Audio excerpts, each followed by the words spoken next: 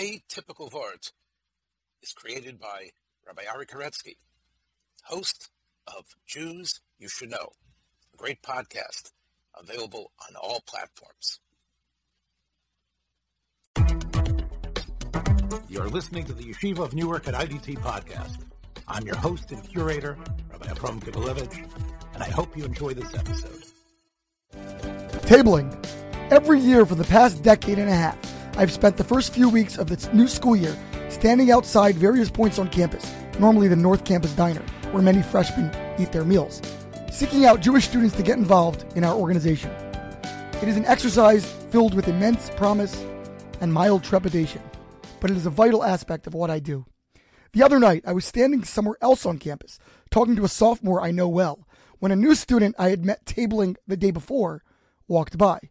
I called out her name to say hello. The young woman who had been standing next to me looked surprised and asked me how I managed to remember so many people's names, especially after meeting them just briefly. Memory is, in fact, a most fascinating feature of the human condition. As a true crime aficionado, I am acutely aware of its surprising fallibility. So many innocent individuals have been incarcerated or worse on the basis of flawed witness testimony. The Torah was remarkably prescient in mandating that two separate witnesses testify in court, each interrogated in isolation to determine their veracity. Famously, researchers based out of NYU conducted longitudinal memory studies of people's recollections as to where they were on 9/11 when the planes struck the Twin Towers. They surveyed more than 3,000 citizens across New York, Washington, Boston, and elsewhere, beginning 1 week after the attacks and then again 1 year, 3 years, and 10 years later. In doing so, they learned a remarkable amount about so-called flashbulb memories, the way that events become imprinted on our minds.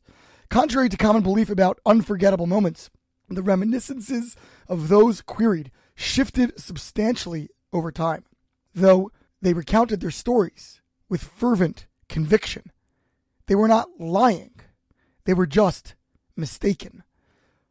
All this is of great relevance as we approach the holiday we refer to as Rosh Hashanah, a name that never appears in the Torah.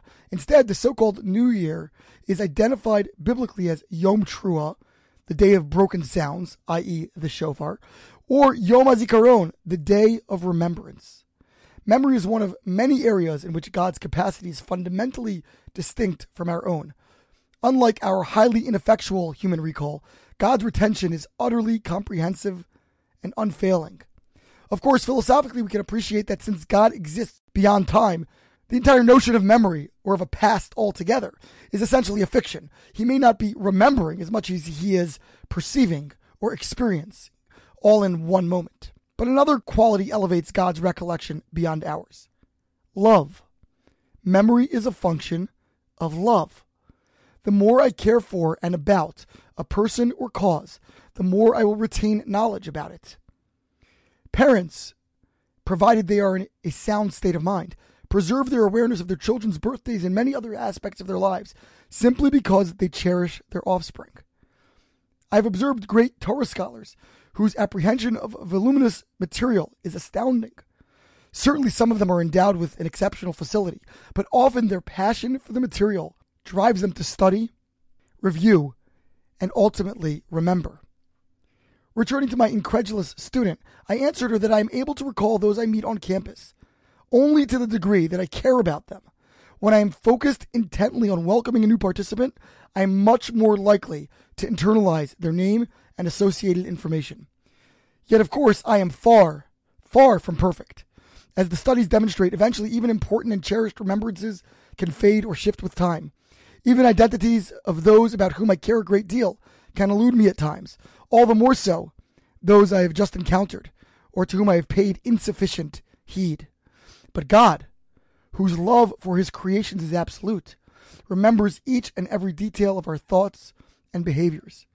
While in a manner intimidating, this insight is thrilling as well. To be remembered is to be loved. It is to matter. On Rosh Hashanah, God reviews our past deeds and evaluates our station for the year to come. As we stand before him in judgment, we would do well to remember that his total awareness flows emphatically from his total love. Shabbat Shalom and Shana Tova.